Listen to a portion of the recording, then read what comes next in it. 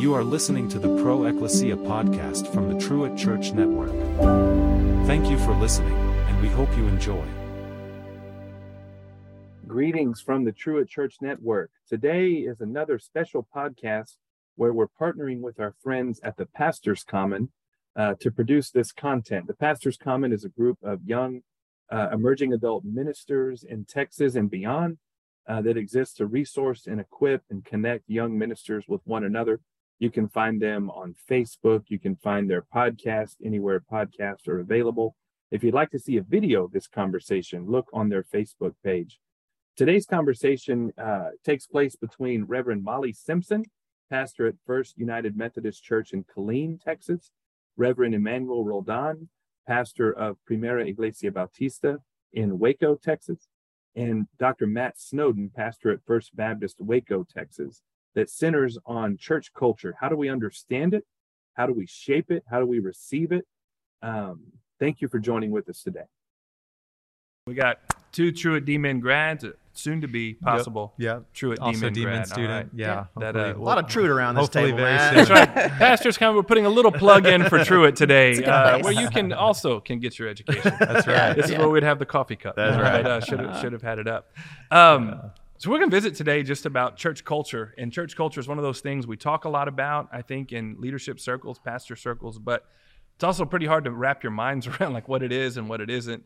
And Matt and Josh Hayes at First Baptist are doing some great work on this. And so, Matt, tell us some about what y'all are working on and thinking about as we dive in here. Okay, so, Peter Drucker, he allegedly said years ago that culture eats strategy for breakfast. I don't know if he really said it, but everybody says he said it. And we all believe that, right? Culture is important, and we were all taught when we started out that you need to understand the culture of your church. When I first started out as a pastor, it was just so nebulous how to come about this, how to think about this.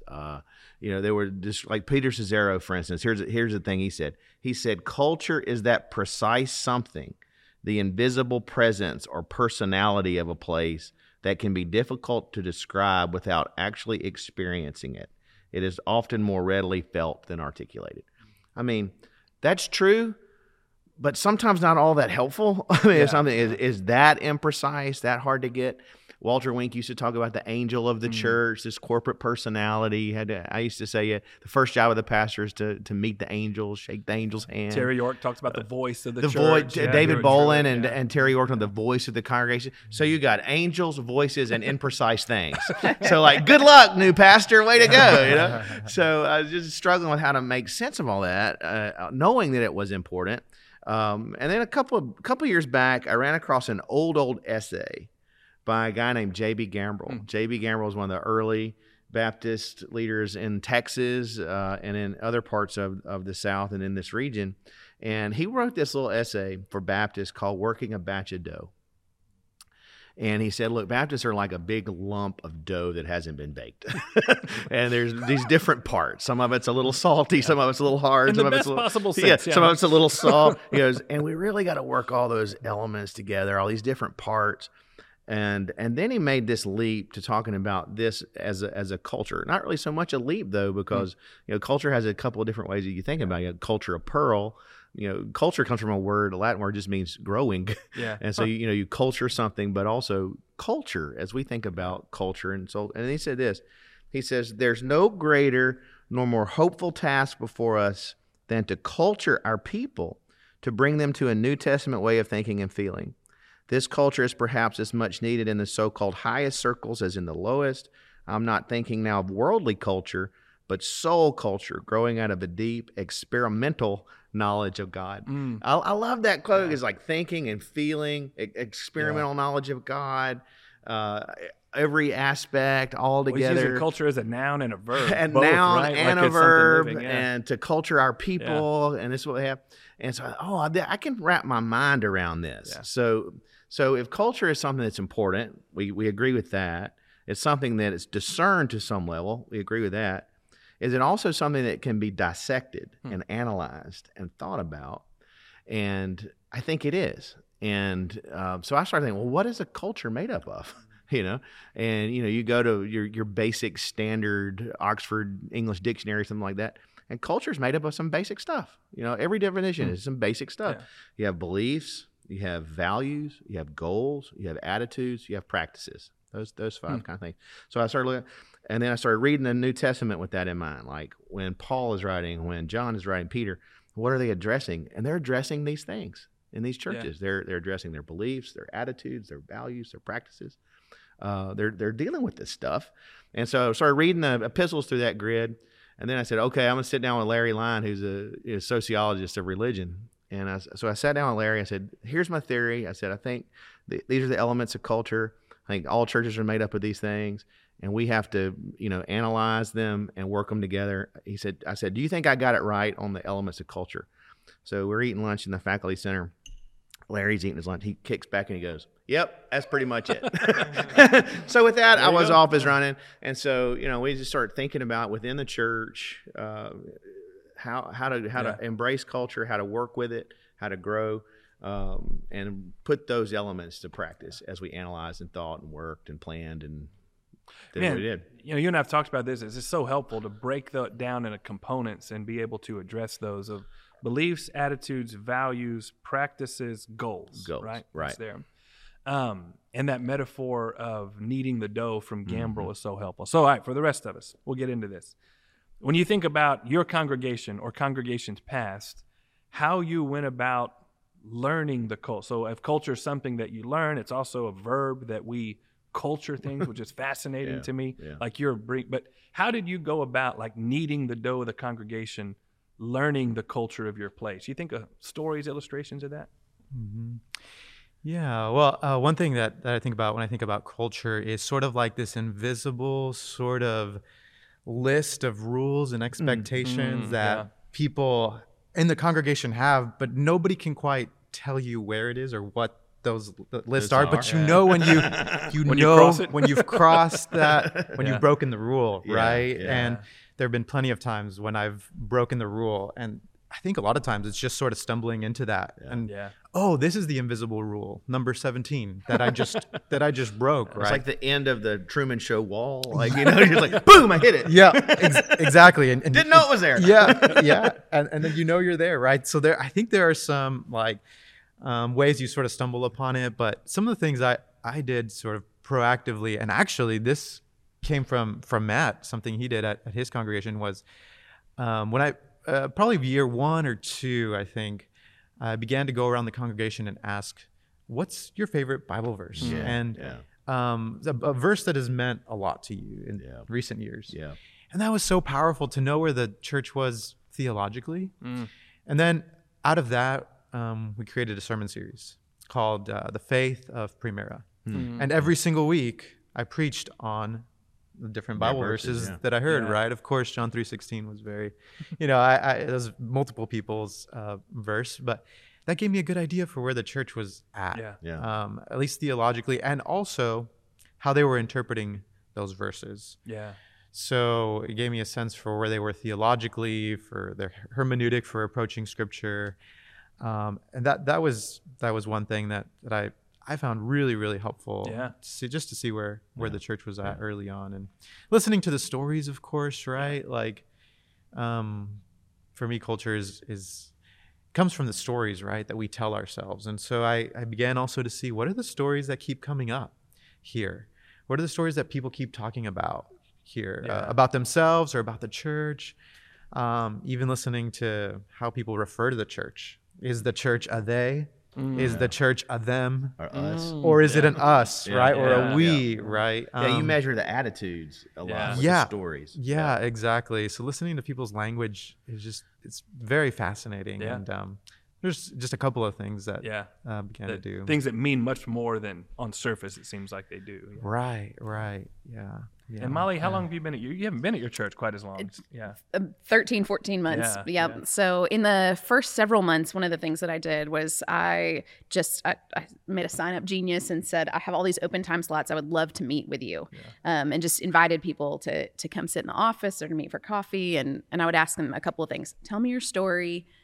Tell me about your connection to this church, and then tell me what's really important to you. And just let them talk. And of course, though, in the midst of that, I got all of the people who were either very eager that wanted to be known, or they had something maybe underlying that they really wanted to share or to impart. This is really a deep value to us. But then I started paying attention to the people who didn't sign up, who weren't who weren't volunteering for that conversation.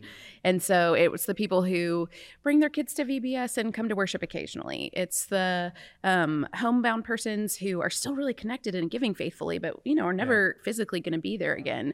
So then I started making the practice of actually through the DMIN process, you have some things that you commit to. And so like for relational ministry goals, I said, I'm going to seek out 2 people a week and develop a conversation with them. So I just started calling people and said, hey, can I come see you? Or can we sit and visit? And the things that people offer in telling their story tells you things about them personally and about then the community. And I'm a person that then will step back from the details and then kind of synthesize and try to figure out what that means. But it reminded me, Matt, in the chapter in the book there, you had some stuff about the all 22 view. That while any person in a football game can like see the area where they are, they can see the people who are playing next to them, or the coach sees it from their position, but that they take this wide angle view of film and they go review film. Right. And I thought so many times in ministry, we are immersed by those who are most with us, either those who are present, those who are vocal, those who serve all the time. And that's the way up close. The near people. And it's really important to be able to step back and notice not only the other people, but then sometimes even the sort of other trends or values or sort of identity markers that take place on the wide angle is really important. Yeah, that's kind of the leadership aspect of it. And Josh and I, we have a book deal with this, and we have to have it all in by like New Year's Eve.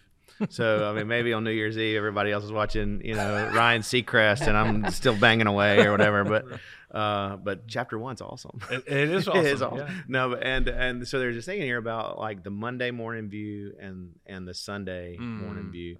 Yeah. And so the Sunday deal is like NFL football. So it's how we're watching the game in the play and all that. And so, and then the ball players and coaches watch a lot of tape. And so in every stadium, there's just camera like way out of view, and it's really protected. Yeah. Like the footage from those cameras are guarded because they really don't want a lot of fans breaking down stuff, So it's really just it's not great, but you see everything, this bird's eye view, and so pastors, I think we have a responsibility to engage in both ways. We can't afford to be like y'all do it, good luck kind of leaders. I mean, we got to get in there on Sunday and play and get involved.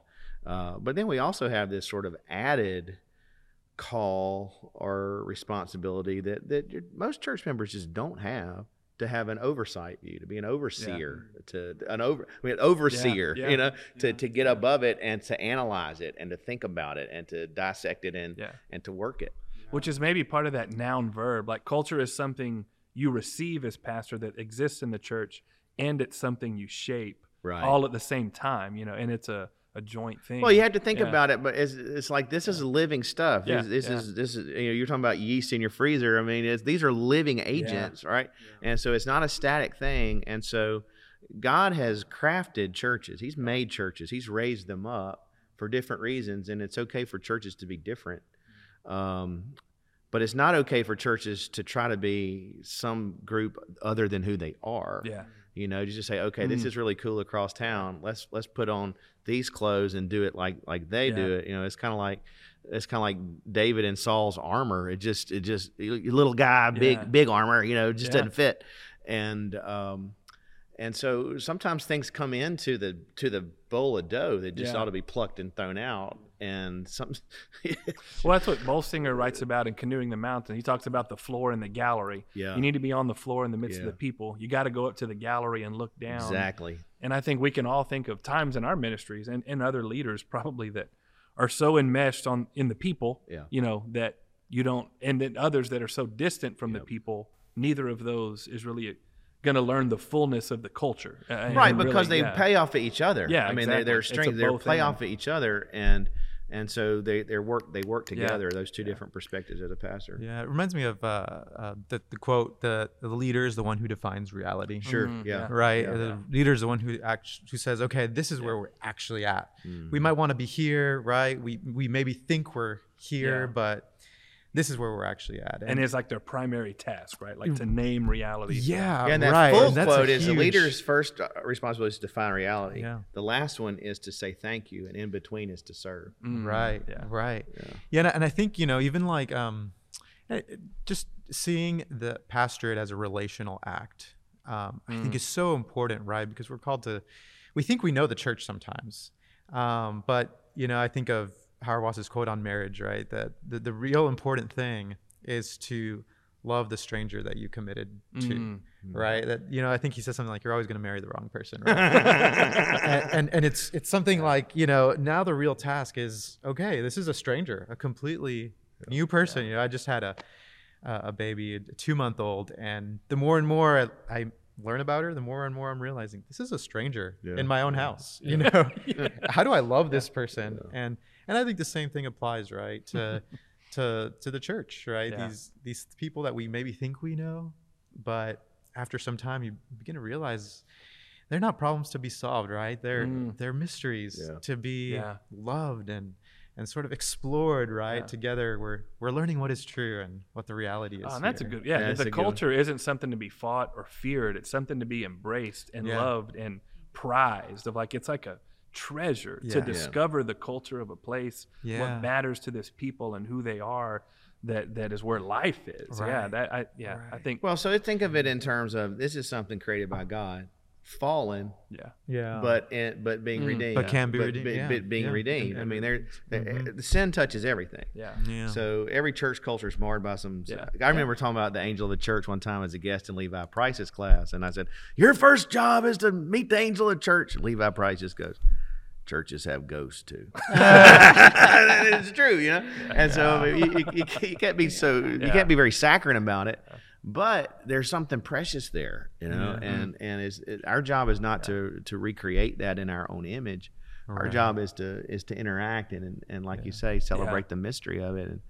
And I've never known a happy pastor that wasn't just really completely had a childlike curiosity about people, and just so curious about how God has made them and put them together.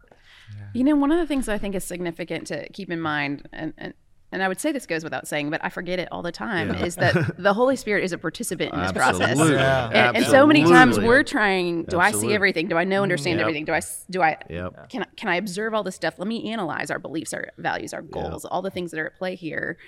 And then I'm thinking, well, do I see rightly? And if I'm not subjecting myself to the wisdom and leadership of the Spirit, you talk about it being like the voice or the angel, and that's kind of mystical. Well, it is. There is something well beyond our capacities. And so just that reminder that the Holy Spirit is not only a participant in this process, but also a voice that we ought to be listening to. Absolutely, 100%. If we're going to do this well. Yeah, that this is God's church. I mean, this church belongs to Christ. It's the bride of Christ. This is the bride of Christ. I was reading this piece in this Robert Jensen book last night. St. Olaf's, Lutheran guy, Bart scholar, and he was talking about the resurrection of Christ. And he said, if Christ had not been raised, then there is no gospel. He said, but since Christ is raised, that means Jesus is the contemporary of Paul and Calvin and Kierkegaard and Wesley and you and me, and that there's Jesus in the present tense. The Spirit is at work in the church. And one thing that Andy Root talked about is we're not going to have trouble for lack of resources. There's plenty of resources. We will get in trouble with a lack of vitality, lack of life, and just the awareness that God is present in the midst.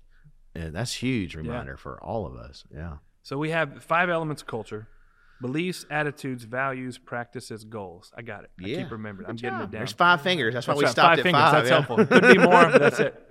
Your standard hand has 5 fingers. You mentioned, Levi talked about the ghosts. We also know there's times when parts of a culture are unhealthy. Absolutely. Or there's parts. So you go into a place, you're learning it, you start figuring out, man, this is kind of off base. This is really often, I think, unhealthy culture becomes a barrier to God's dream for that church. Absolutely. So how do you go about then addressing negative culture, or culture that needs to be kneaded back in and kind of refined?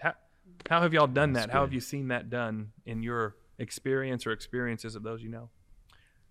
Yeah, I think a big part for me is sometimes addressing my own insecurities. One thing that Dr. Creech would always say is every congregation gets the leader that they deserve. He's coming at it from a systems perspective, right? And it makes sense, right? That these are the people who called you. And there was some affinity, right? We're not some other holy other coming into the congregation. That's right. So I think for me, it was addressing my own insecurities and thinking, what are some things in me that I need to change, perhaps, or I need to get clear on, or I need direction on. And then being able to see clearly. I mean, it's the whole sawdust inspector thing, right? We can't necessarily be sawdust inspectors. But one thing that was helpful for me is being able to take a step back and involving others. So recognizing that it's not just on me to come in and fix the unhealthy culture, but God has given me a team. God has given me a church that we can figure this out together as well. And mentors and people outside of the system sometimes are very, very helpful because they can often see things more clearly in that regard. Those are some things that have been helpful for me to figure out and just to help me see clearly. Which is, mysterious, right? That a healthy leader can go into a place and very quickly, but certainly over time, positively infect the whole thing. And vice versa is true as well. Right. An unhealthy, but it's fascinating. I think it'd be easy to think about those 5 things as some sort of linear progression. You need to do this and then this and then that. You can't do Got to that. address the beliefs if we're going to get the practices right. But the reality is with a more organic metaphor, you realize these are all factors and you can start working or playing with any piece of that. So for example, I serve in a church that has this great weekly meal that is served in the community, and it is outreach. It is all different kinds of people sitting at a table together, and it is a transformational relational opportunity that then undergirds beliefs and attitudes and other things. So sometimes if you're like, ooh, there's some stuff going on with our attitude on Sunday morning or who we project ourselves to be, and you realize, well, we have this practice, and if I can help some more people get involved in this practice, it might actually, the practice might Affect reshape the attitude. our attitude. These things serve one another. Absolutely. They serve one another, and there are times they get out of whack, and you have to give a little more attention to one than the other, but you do it through the others. I mean, they all work. Yeah. I think one of the tricks is to know that one of these does not stand alone. So you can't say, just because I have the orthodoxy down, then everything's going to be great, because that's not always the case. I mean, you want to have the right beliefs about God, about Christ, about Scripture, who we are as people, all of that. But you can get that stuff right and have a sorry attitude and not be a healthy congregation. You can be really sweet people and just like be Unitarians with deep water and like you're not a healthy deal. I mean, so there's all of that goes into play. And I think that's just really important that they're all brought together into one thing. You see this happening in the epistles. Okay. Yeah. So the end of Colossians, the very end of Colossians 4, Paul's doing all these personal greetings. These folks here say, greet you.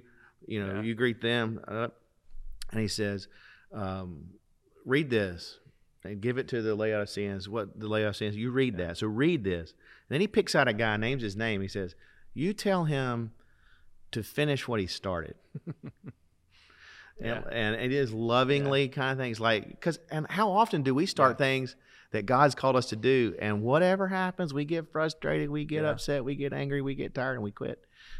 So he had like a follow-through sort of attitudinal problem, but he's like, look, immerse yourself in this word. Yeah.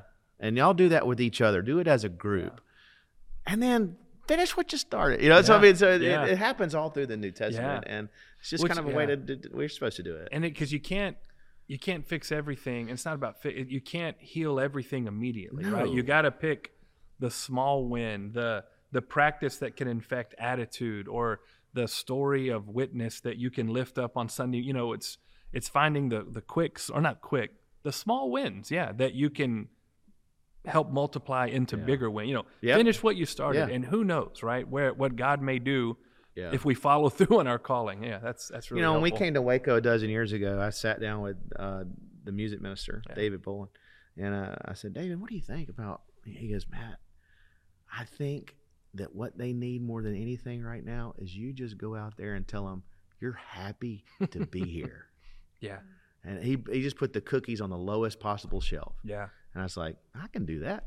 So I'm like, I started out the next sermon, y'all, I am just so happy to be here. And it was sincere. It was true. Yeah. Man, people started crying.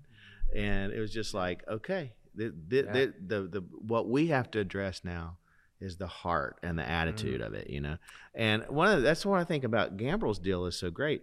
When we culture him, we're bringing him not to some organizational way, but to a New Testament way of thinking and feeling. Yeah.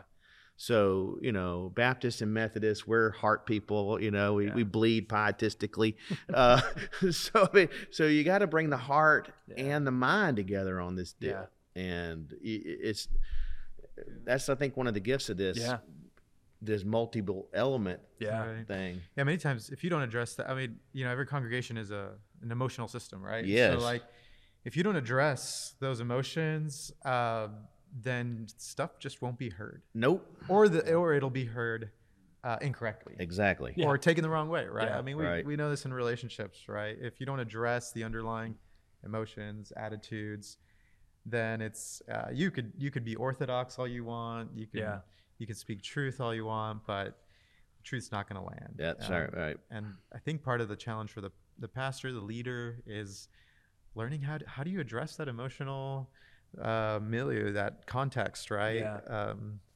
So that people can be able to hear a word of truth and be led by. And those by things are linked together, as are like beliefs and goals. Yeah. You talk in Baptist culture, you're talking to a pastor search committee. It's a little different with you guys, but not all that different. Yeah. And so they're like, what is your vision for our church? Like, dude, I have to get the GPS out to find where your church is. Yeah. And so, that's a great question. I understand what people are asking, but the vision for every church is fixed. Yeah. And it's a raw fact and a given, and it's been given by Jesus, right? Yeah. So when you talk about goals, you have to talk about beliefs. Yeah. And beliefs with goals. So you have, the goal is we seek the kingdom of God. Yeah. And that's true for your church, my church, every church that is faithful to the gospel, that we are to seek the reign of God, the kingdom of God. Yeah. Well, but that big apex goal is broken down into sub goals and plans and all of that, and which leads goals lead to practices. Yeah. There's this great line in this biography of Leonardo da Vinci that says vision without execution is hallucination. So there's a lot of hallucinating pastors out there. Yeah. And so so goals and beliefs and goals and practices and goals and attitudes, and all of this stuff is just there. Well, even as I'm thinking and even designing these questions and thinking about this, you keep wanting to break it, like the breaking apart into components is really helpful, but naturally we want to make it linear, which I think you said it wasn't. But this is it's a Holy, as you said, Holy Spirit love. Like I keep thinking about love, and trust of the pastor. There was a mentor pastor of mine who was the pastor in Marble Falls for 40-something years where I'd served, the community where I'd served, not the church. And every time he made a visit, every time he saw you at HEB, he gave you a hug and told you he loved you, whether he hardly knew you or not. And he one time told me, and we're just talking about his ministry, and he said, just not enough. He said, pastors don't often enough, kind of like you said about being happy, just tell their churches from the pulpit, say it, I love you. Mm-hmm, mm-hmm. And, there is something, and then he said, you can make all sort of mistakes and survive it if your people know you love them. Yeah. He said, that's why I lasted 42 years in that church, something like that. And so, it's this state of being, right? Yep. And it is things that we do. I'm thinking about, you can't, every time you want to break it apart and say, well, take this, do that, it keeps all getting mixed in. Well, let's go back to this Sunday, Monday on the field in the video room thing. Yeah. So you've got to understand what a quarterback does, and a tight end and a tailback and all that. If you're going to be elite, you've got to figure out to the nth what each one of those things do. But man, you can't play a football game with a tight end. Yeah. You got to throw them all back together, Yeah. line it up, and everybody's going to do their thing, Yeah. and they got to do their thing together in concert. Yeah. So, yeah, you have to analyze these things sometimes separately, but the only function you can have is when they're blended, Yeah. when they're put together. Mm. Because the analysis is for the sake of the synthesis. Yeah. It's putting it all together. Well, would you have any just final encouragement for pastors, ministers seeking to learn the culture of their church? We've talked about a lot of things, but kind of a final thought or word of encouragement we might offer? Anybody have a word from the Lord? The first thing that comes to mind is be curious. And Ted Lasso. yeah, exactly, Yeah. right? And just follow that, in a lot of ways, it can be very healing Yeah. to be curious and be led by the Spirit as you listen to the stories of those in your congregation. You begin to learn a lot about yourself in the process, and just enjoying the congregation in the process as you ask questions, as you're curious.